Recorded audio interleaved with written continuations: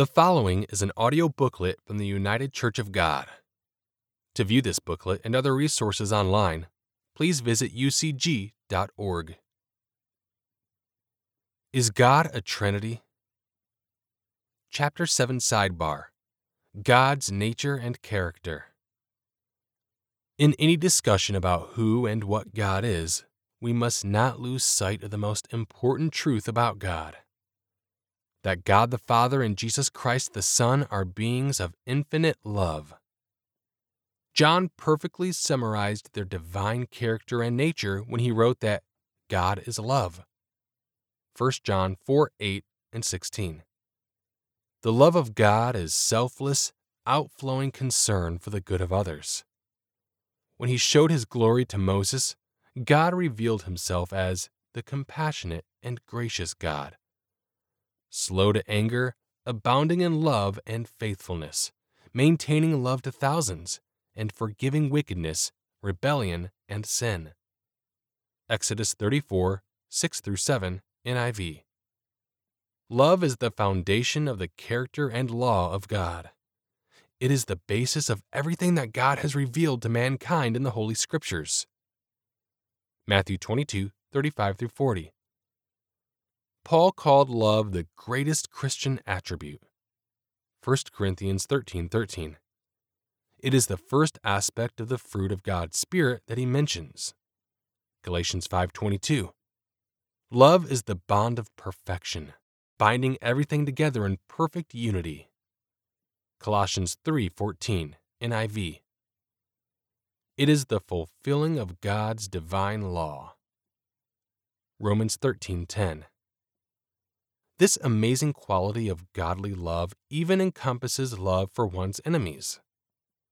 Matthew 5:44-45, Luke 6:35. Love is the basis of the commitment between the Father and Christ.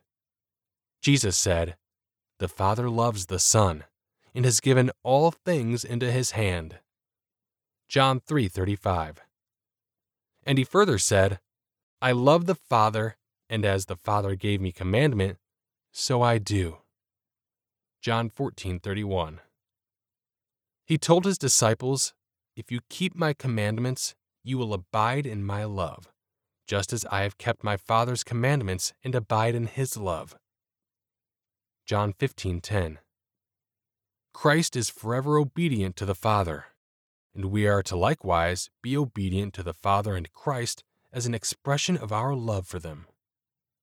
By the way, this contradicts the Trinitarian idea that there can be no relationship of command and obedience within the Godhead, as that implies distinct beings with distinct wills. Upon repentance, we can begin to exhibit godly love, which is poured out in our hearts through the Holy Spirit. Romans 5:5. God wants us to learn to think as he thinks and do as he does.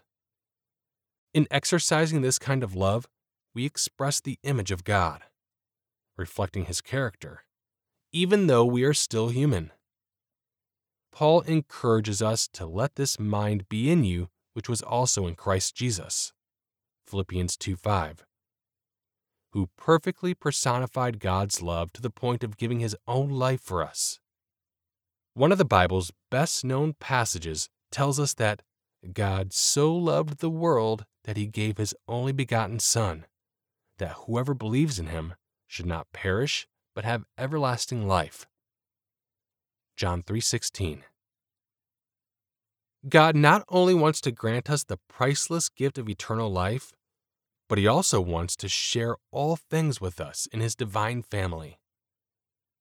Hebrews 2:6-8. Romans 8:16-17.